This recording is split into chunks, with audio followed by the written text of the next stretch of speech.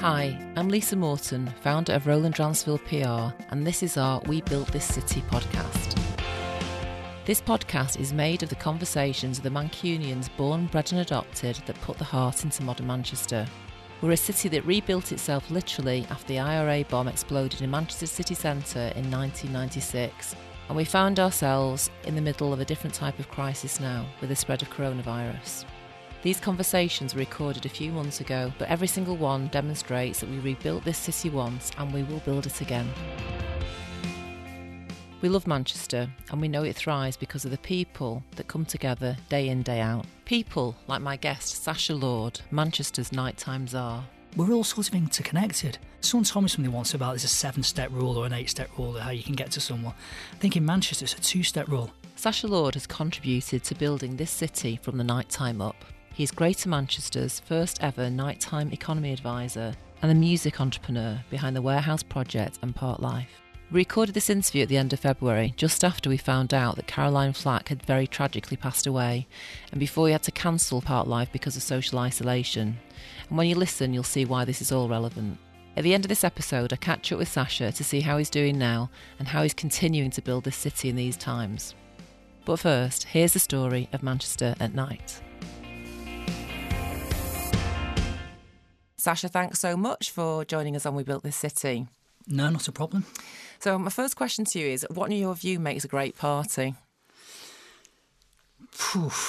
What makes a great party? So, I mean, we can, when I say we, myself and my business partner, Sam and Rich, we can go to great lengths in Sam chooses the right artists, the production. Every single year we try and better the production we've had previously. But I think ultimately, and this sounds really corny, we're really lucky to operate in Greater Manchester because it's the people that make the party. You know, you can go all over the world and there's something about Mancs. We've always had this swagger, and we're up for a party. You go to other cities and it's all about what you wear and how you look and everybody's orange. And that's not the case in this city. We're at Mayfield now, we have every Friday, every Saturday during Warehouse Project season, 10,000 customers. We don't get any incidents. They're just there for the party, there to have a good time. And, yeah, we're really lucky that we were both born here. I was at university in Birmingham. We used to all come on the bus to go clubbing in Manchester. It just was not the same in Birmingham at all.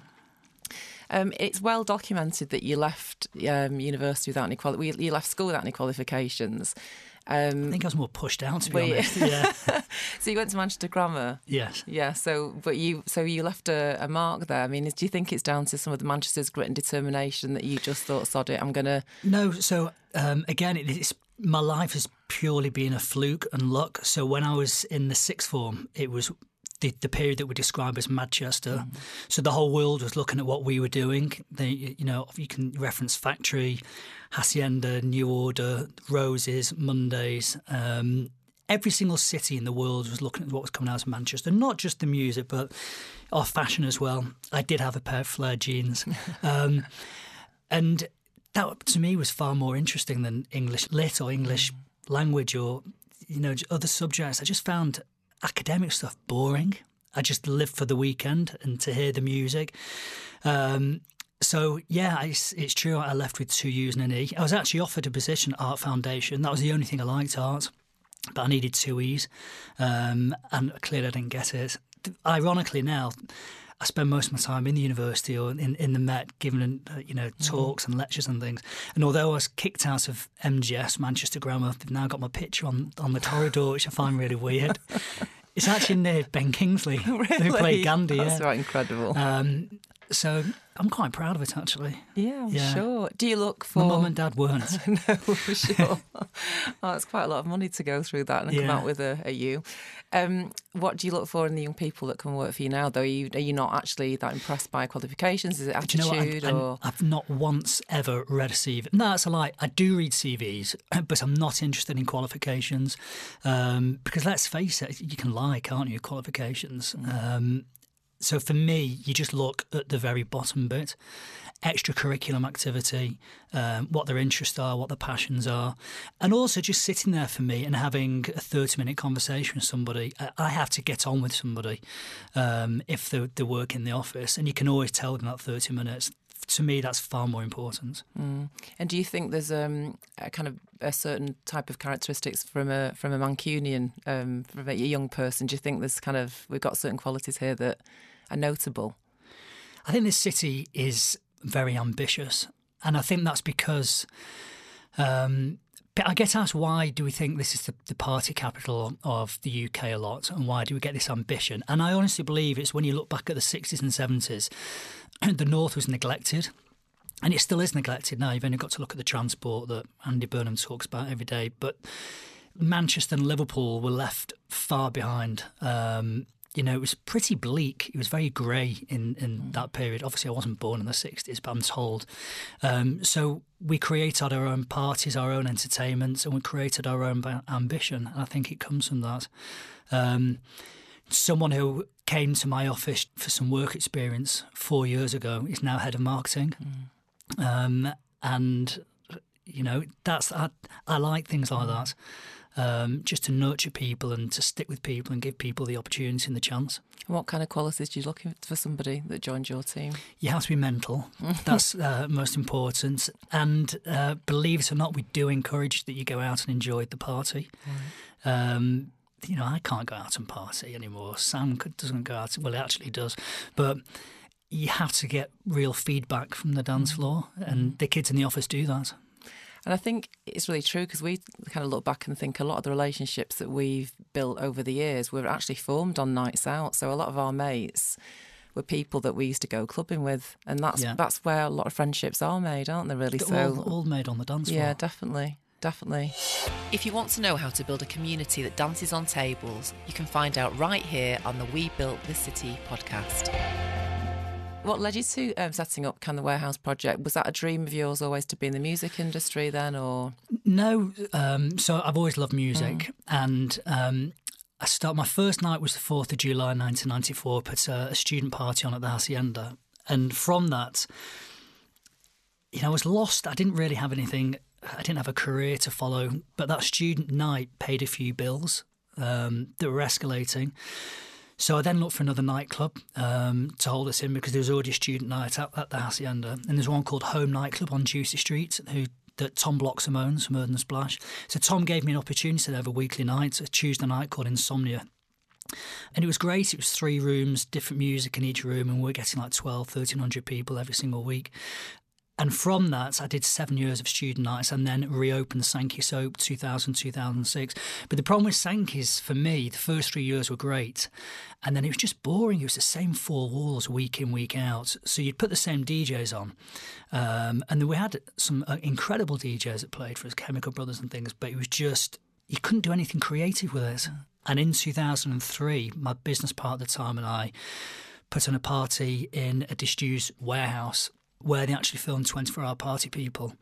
And it was great. We had 12,000 people, and we drove the sound system in on the back of trucks, and everything was just really, really temporary. And I don't think anyone thought we'd actually get the licence. It was the first licence that was granted since Thatcher shut down all the illegal raves.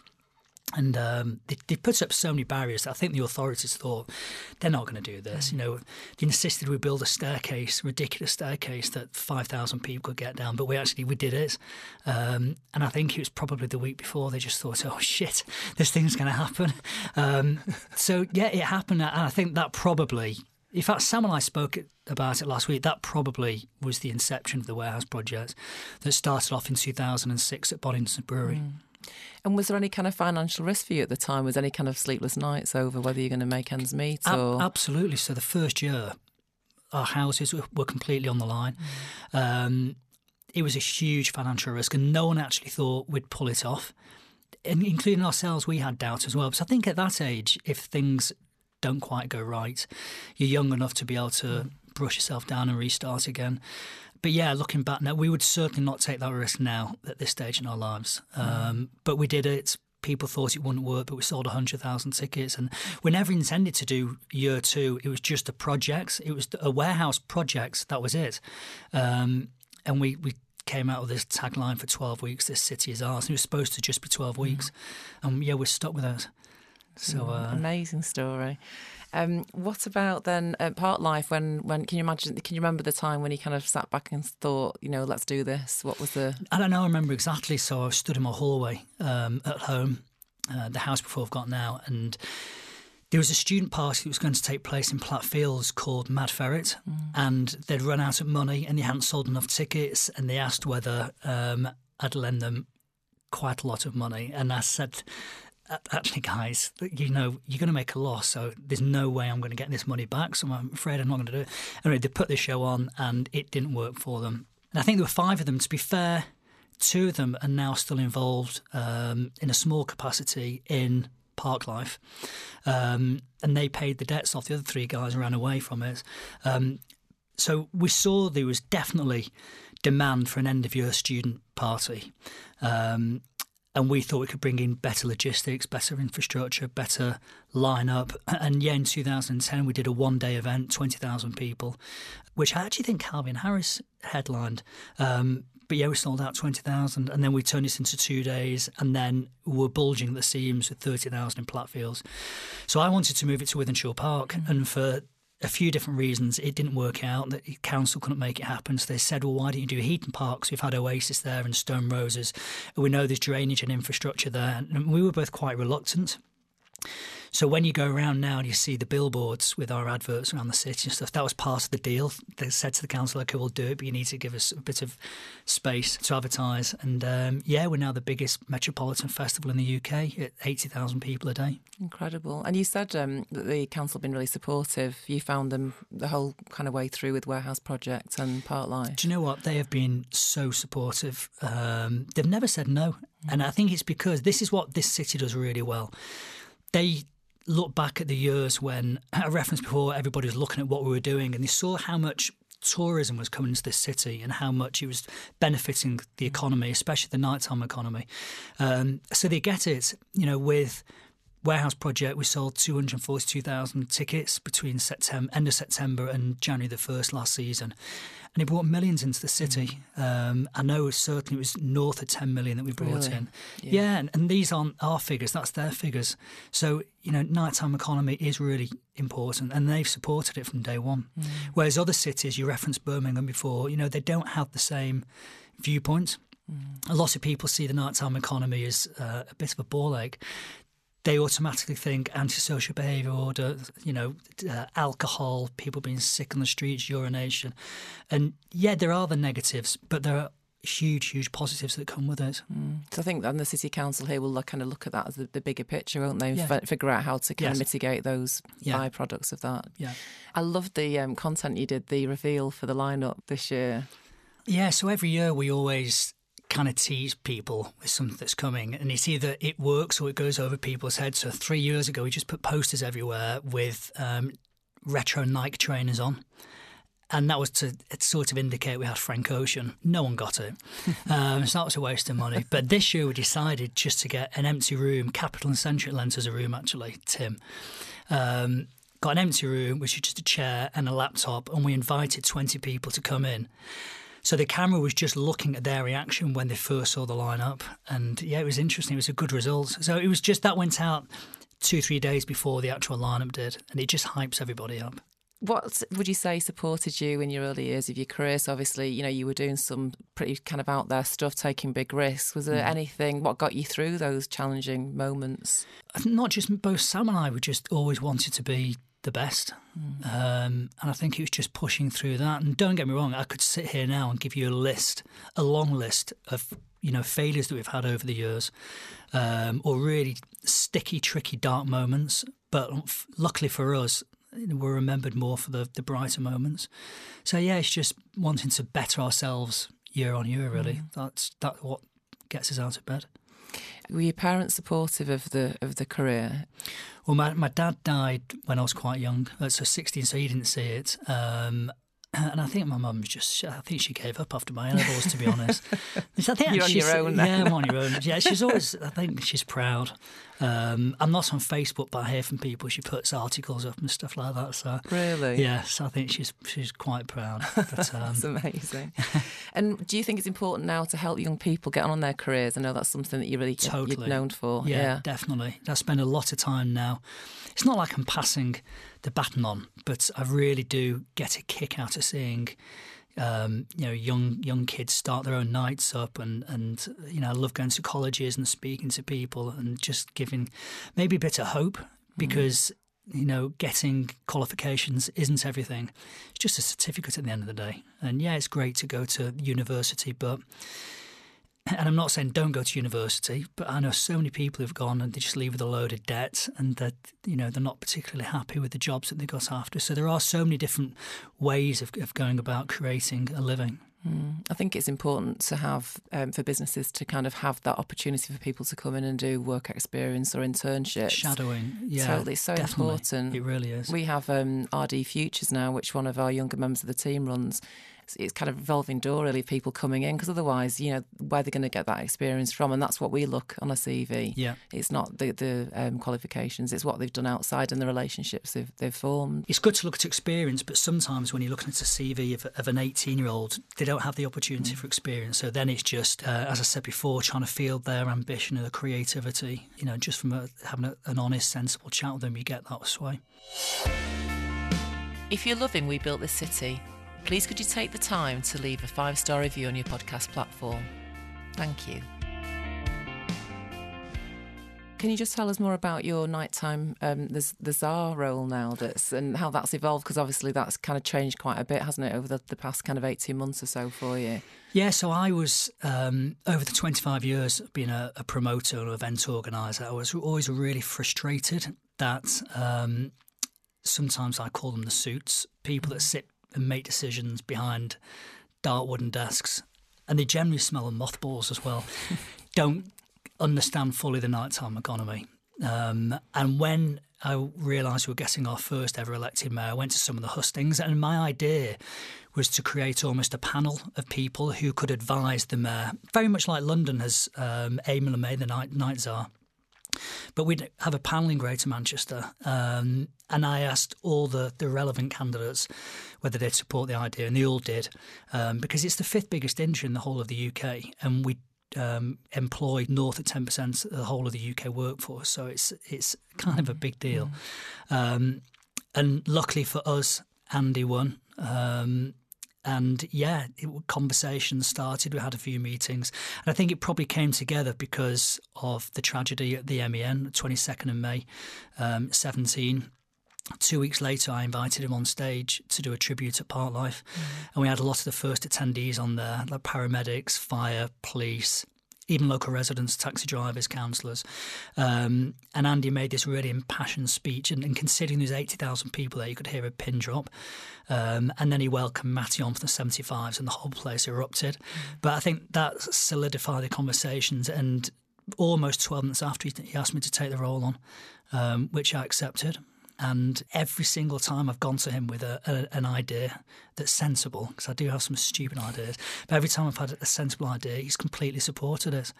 For instance, the Metrolink pilot that ran through December of extending the trams for an hour, I know that cost money, but it's seen results. A few of the negative people, the Aggie people, said, there's going to be antisocial behaviour order. There was nothing, not one incident. So, yeah, I've gone to him with a few different things. He asked me actually to produce a blueprint, which was my vision for the last 12 months, which we've done and completed. It's in the public domain. Safety appears as number 1, connectivity, transport, diversity, inclusivity. And I just want to bring all the 10 boroughs together, because for me, it's not just about city centre. And I've had this bee in my bonnet for quite a while when people say, and I say it as well, I'm at fault, I'm going into town. That means I'm going into the city centre. When actually, I live near Altrincham. Going to town should be going into Altrincham, supporting my local town. So, yeah, we've got some great great leaders across Greater Manchester, Sean in Oldham, Ellison in Wigan, and their Stockport is on a fantastic curve at the moment, and they're all really supportive.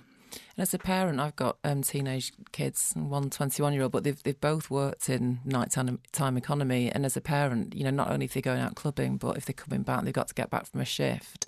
It either doesn't make it viable financially, or you're worried about them, how they're going to get back home.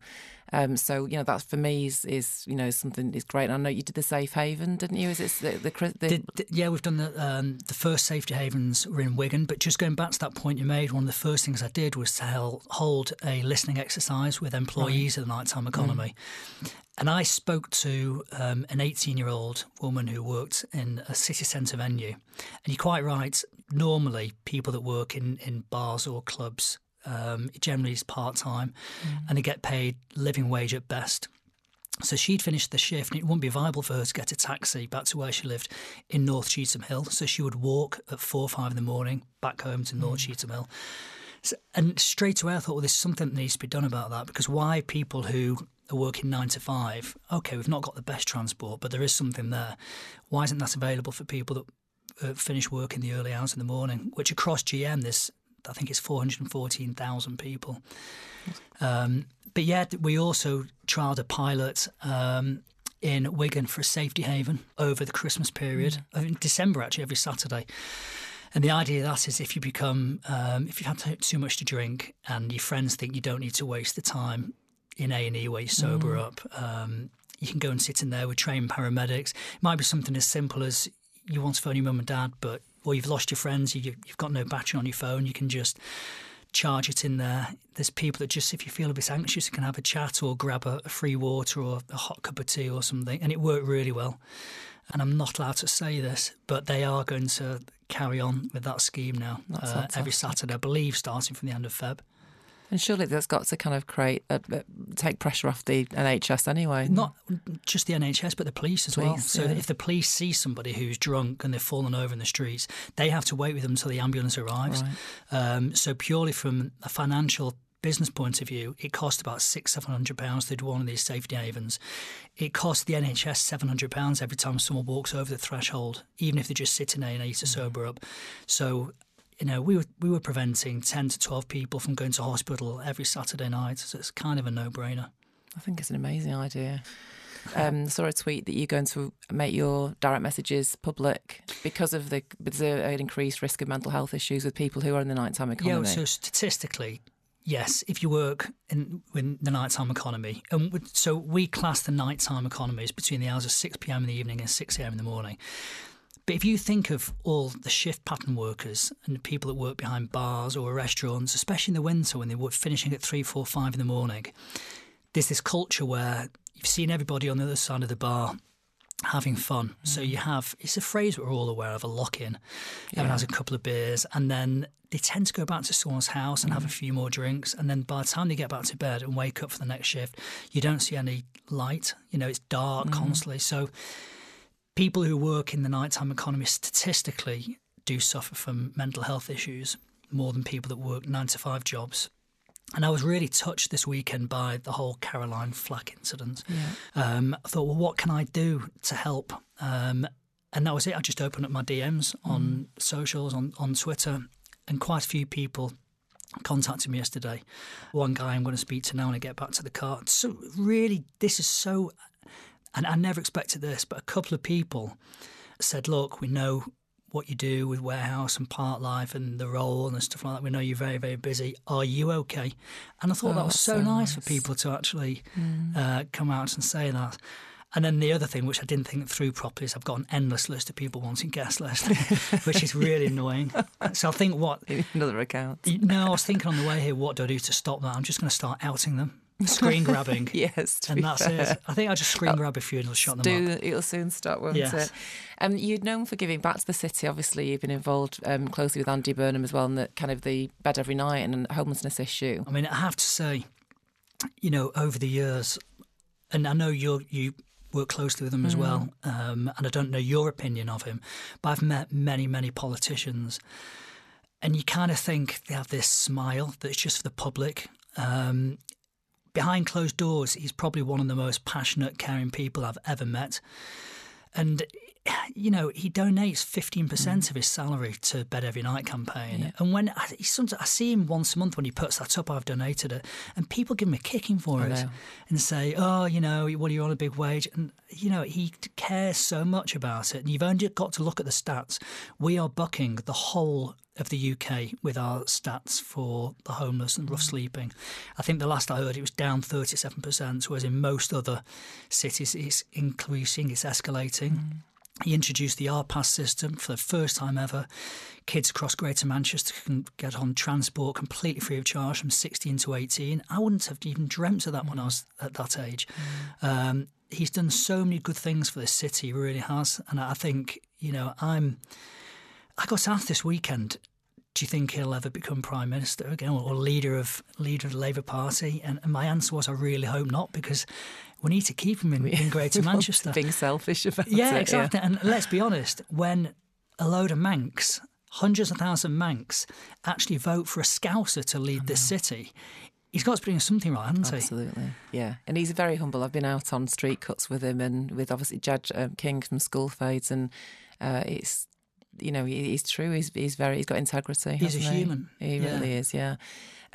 Do you think it's important for business leaders and kind of politicians to actually give back to the city, to use their platforms? I think it's absolute key, whether that's time, whether that's money. I don't know how that looks, but when a city's allowed you to achieve certain things, then you have to stop and give it back. And certainly this city's allowed me to have opportunities and chances that, you know, who else is going to let someone put a rave on in a disused railway station for 10,000 people every Friday and Saturday? When I first approached them and said I want to put weekly raves on in Boddington's Brewery, you know, crazy. Yeah. And they allowed it. Yeah. A disused car park every weekend from 2007 till present day. You know, they allow these things to happen. Did you go in to ask that fully believing that you get a yes, though? How did you First approach thing I that? did with Boddington's Brewery was I had a cup of tea with Pat Carney. Right. And yeah, he was supportive of the idea straight, but he's always been great. When they wanted to close the Hacienda down, Pat was very, when I say them, I'm talking about the police, Pat was very vocal in keeping it open. I remember him making a speech actually on one of the birthdays. I think the person who was most surprised actually was the landlord, because, and I didn't lie, but when I first sat down with him, he said, so what do you want to do? And he was a really serious property business guy. He was Iranian, and I sold it to him as I want to put some dance parties on there, which is completely the truth. That's what we do. We put on dance parties. But I sort of sold the idea to him as like, you know, the dance parties from World War II, when you just see them sat on the side, and then I think that's what he expected. And on the opening weekend, he came down, this big cigar, and walked in, when you have tricked me. I was like, well, yeah, kind of, but I've not lied, have I? I know, I can just imagine it, actually. Yeah. What would you say that you've been most proud of in your career? I think, for me, the most proud moments, bearing in mind I didn't have a clue what I wanted to do for a living. I didn't have any qualifications. You know, I didn't have any opportunities. But somehow now I advised the Mayor on the nighttime economy. It's got to be, for me, my proudest moments, proudest achievements. And I'd like to think more can happen. But yeah, well, let's see.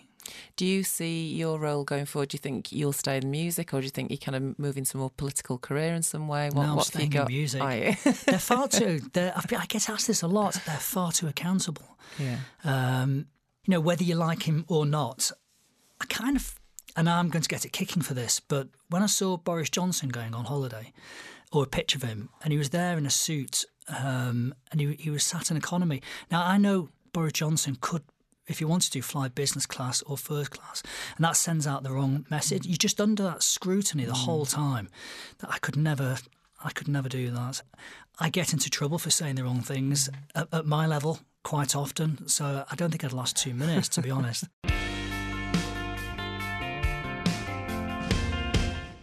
Is there anything that you've had to do in your life that you were scared about doing but did it anyway? Yes. So last year I jumped out of an aeroplane, and I do hate heights. The other thing, actually, which was a really dark moment for us, was back in 2013 at one of our events. We had a customer who became quite poorly, and he was taken to hospital and sadly didn't make it. A guy called Nick Bonney.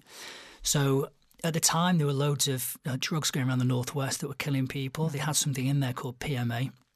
So I honestly believe out of every tragedy, something positive has to come out of it, as we discussed before with the MEN arena attack, and now we have Martin's Law, which came out of it. So I said to Sam, let's hold a press conference at the Malmaison, and we were told categorically by the PR company, don't do it, because it would be the worst thing you can do, you'll escalate it. But I didn't believe them. So we had this big press conference, and just the two of us were sat there. It was so intimidating. We were really extremely nervous. We were shitting ourselves. We had cameras pointing at us. There was press, paper press there, radio. And my idea was, look, this is happening in the Northwest. We need to educate kids because it's not going to go away. Drugs isn't something for this decade. It's been here for decades. And in fact, in decades' time, it's still going to be here. So do me a favour. Let's use this as an example and spread the word. And they didn't. They did exactly what my PR company said they'd do. And you'd probably advise me now not to have done the press conference, but I think the evening news ran with Super Death Club boss speaks out or something, and that was the headline. And my mum saw that in Altrincham, on the billboards outside, and burst out into tears. So, that was a really scary moment for us. Not just that press conference, but that whole kind of month, and we were questioning whether to carry on with Warehouse Project or not, which I'm glad we did. But that's why you hear me so vocal now about educating people. Absolutely, you're very clear on that, aren't you? Every time, I think that it's pragmatic, isn't it? It's not going to go away necessarily. Well, any operator in the UK that says, I have a nightclub, but I can tell you now categorically there's no drugs in there. They're either thick or they're a liar, because they are everywhere. And furthermore, if you can't stop drugs getting to a Category A prison, how am I supposed to stop them getting to Park Life? It's impossible. It's absolutely impossible. So you have to mitigate as much as you can. Are there any people in Manchester that really particularly stood out for you? Obsessed with Eric Cantona. Yeah. I really like Liam Gallagher. Notice I only mentioned one of them there. I was a Hugh Smiths fan, obsessed with a lot of the Manchester scene. Tom Bloxham, who I mentioned before, definitely. I think Sir Howard Bernstein, after the original IRA bomb, he was the architect for the city. There are some, obviously, Andy Burnham. There's some incredible people who've come through Manchester. And it's weird, we're all sort of interconnected. It's just so bizarre. I don't know what it is, but so we can all get hold of these people within. Is it something? Someone told me something once about there's a 7-step rule or an 8-step rule of how you can get to someone.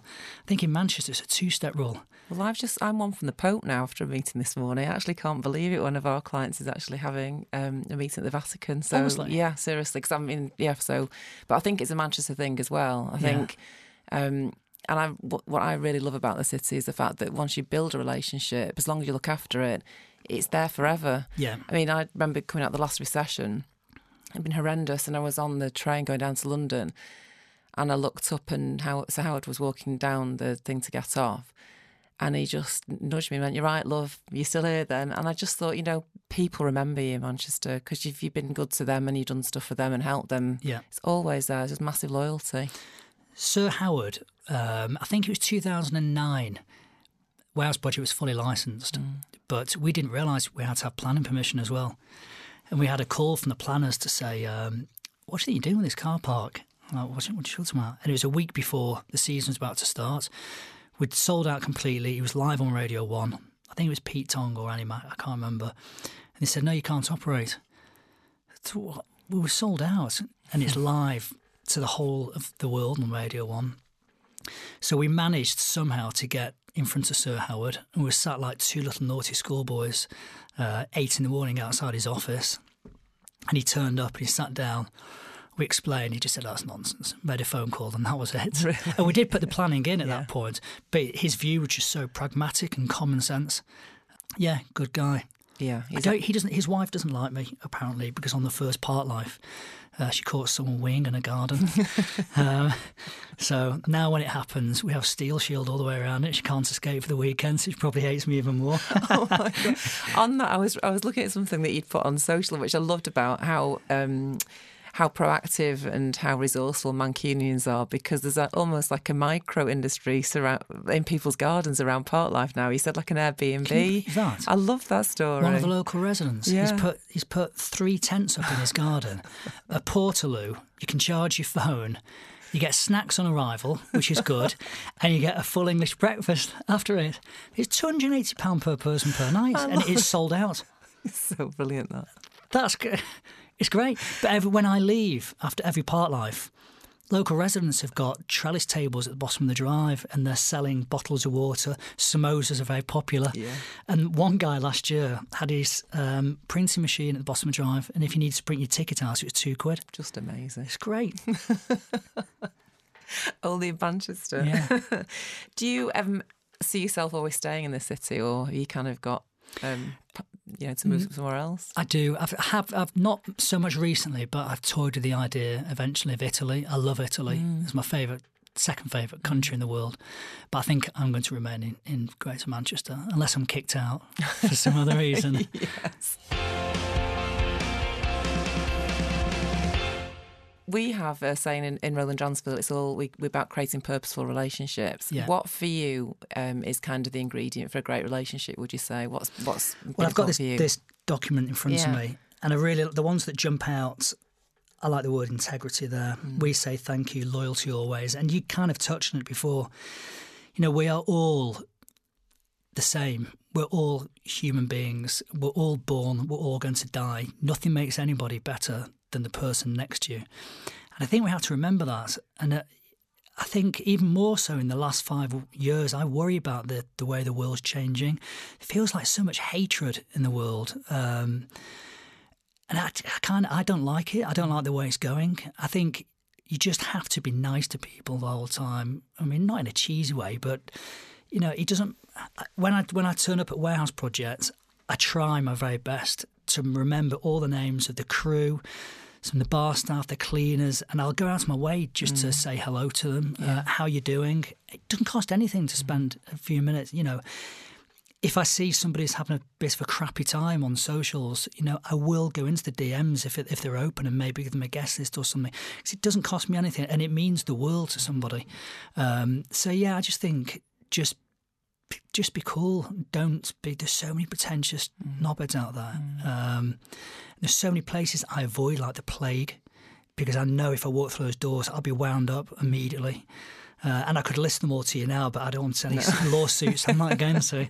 But yeah, we don't have any dress code at warehouse projects. It's just come in, just be you, have fun. And I think that's the way everybody should just be with each other. What relationships would you say that you get most out of currently? And you can include Pickle in that if you want to. I mean, Pickle's great. He is brilliant. So Pickle, as you know, is my miniature dash hound. He's like so weird. You can go out in the morning, and unfortunately, he was in the office today. He comes to the office most days, but sometimes if I have really early meetings, he stays in the house. So he'll be in the house by himself for about 8 hours. I'll come back. He'll hear me. He's at the back door going mental with his tail going absolutely nuts.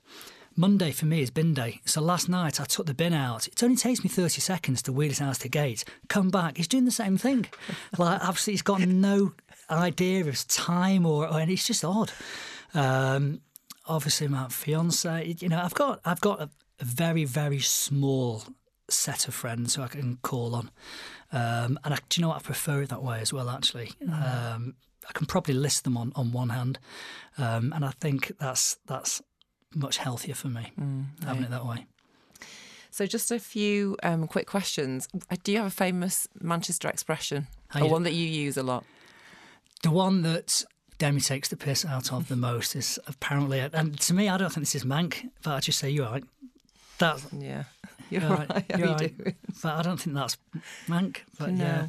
I think it is quite Manc. Is it? Yeah. City or United? I know the answer. I mean, don't even bother asking me that question. Clearly, there's only one. The City is red.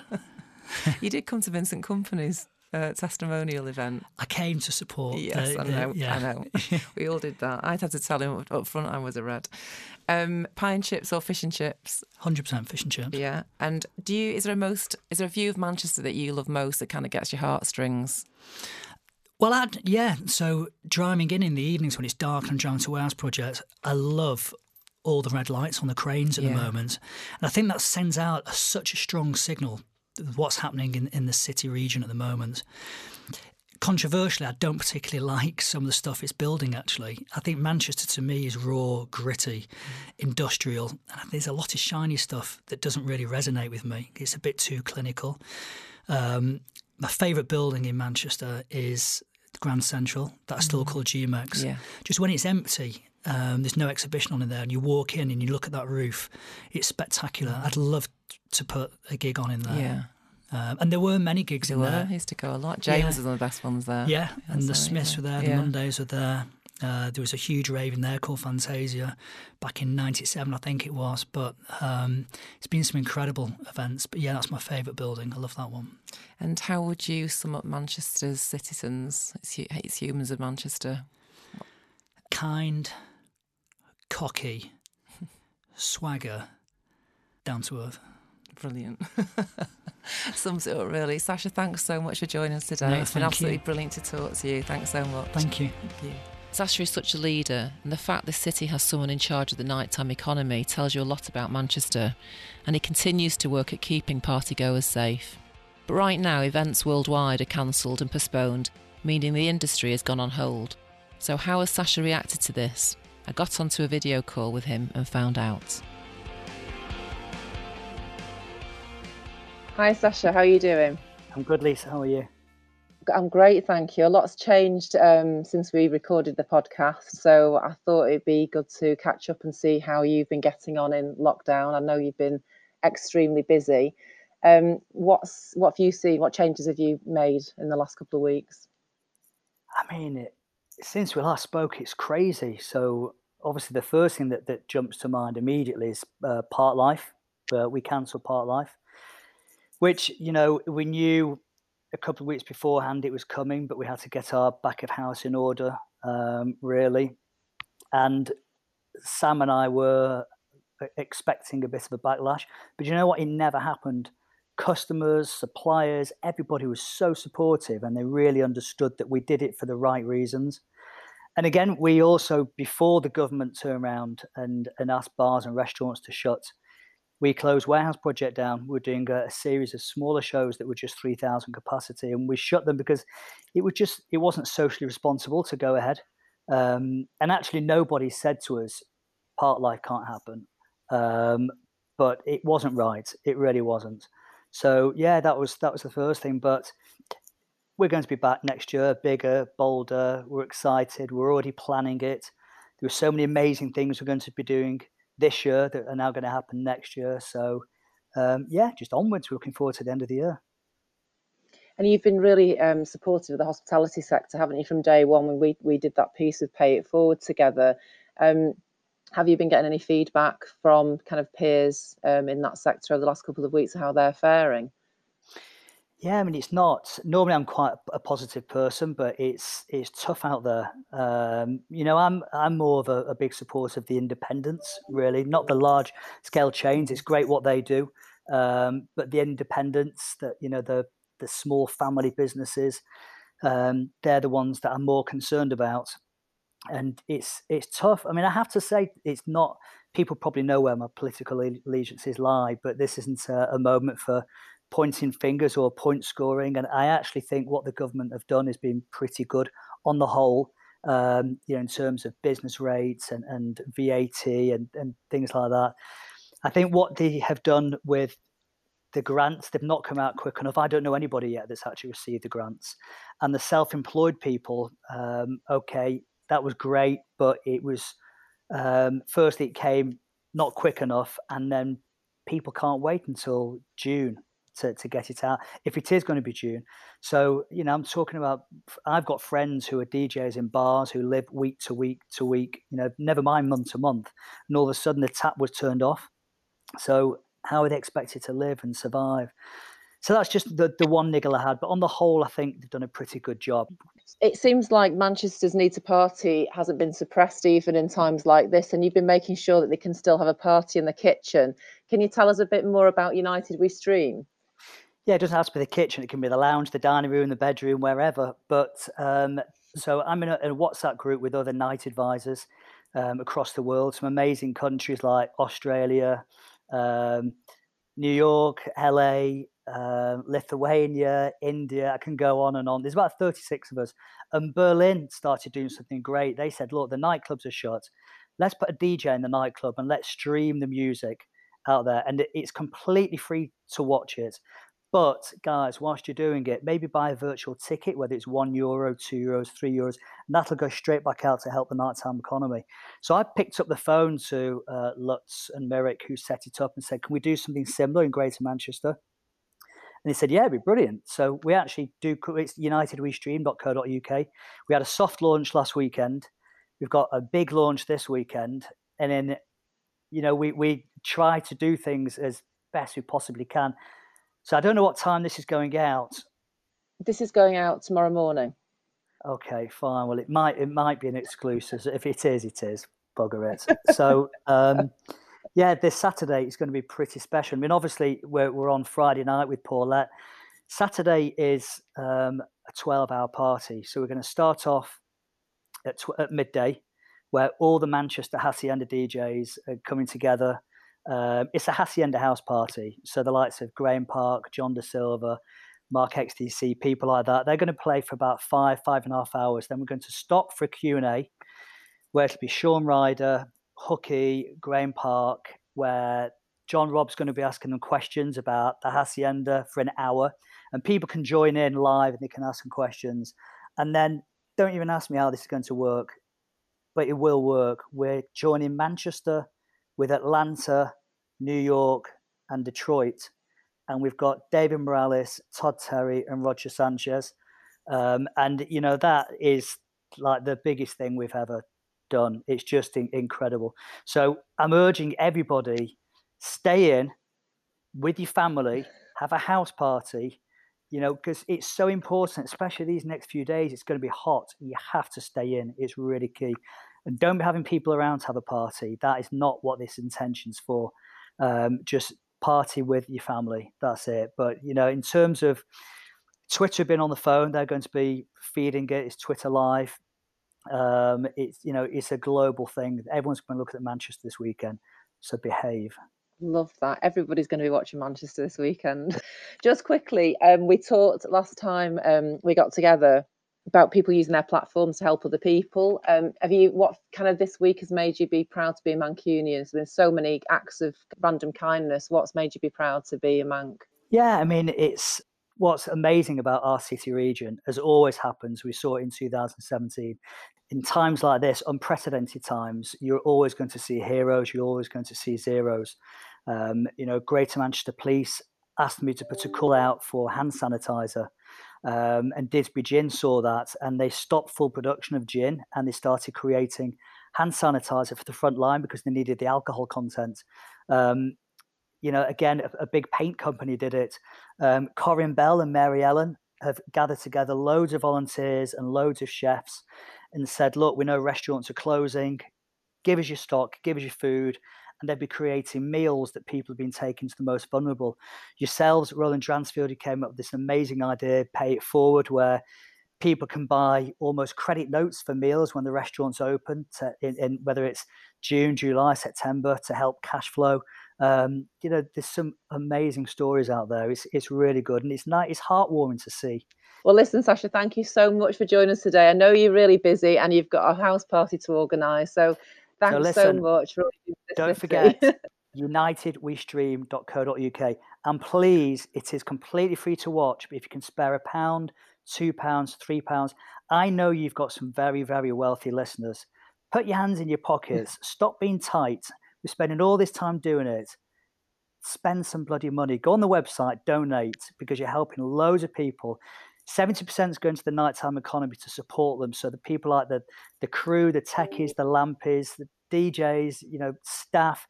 22% goes to the mayor's fund, so it helps the most vulnerable across the city region.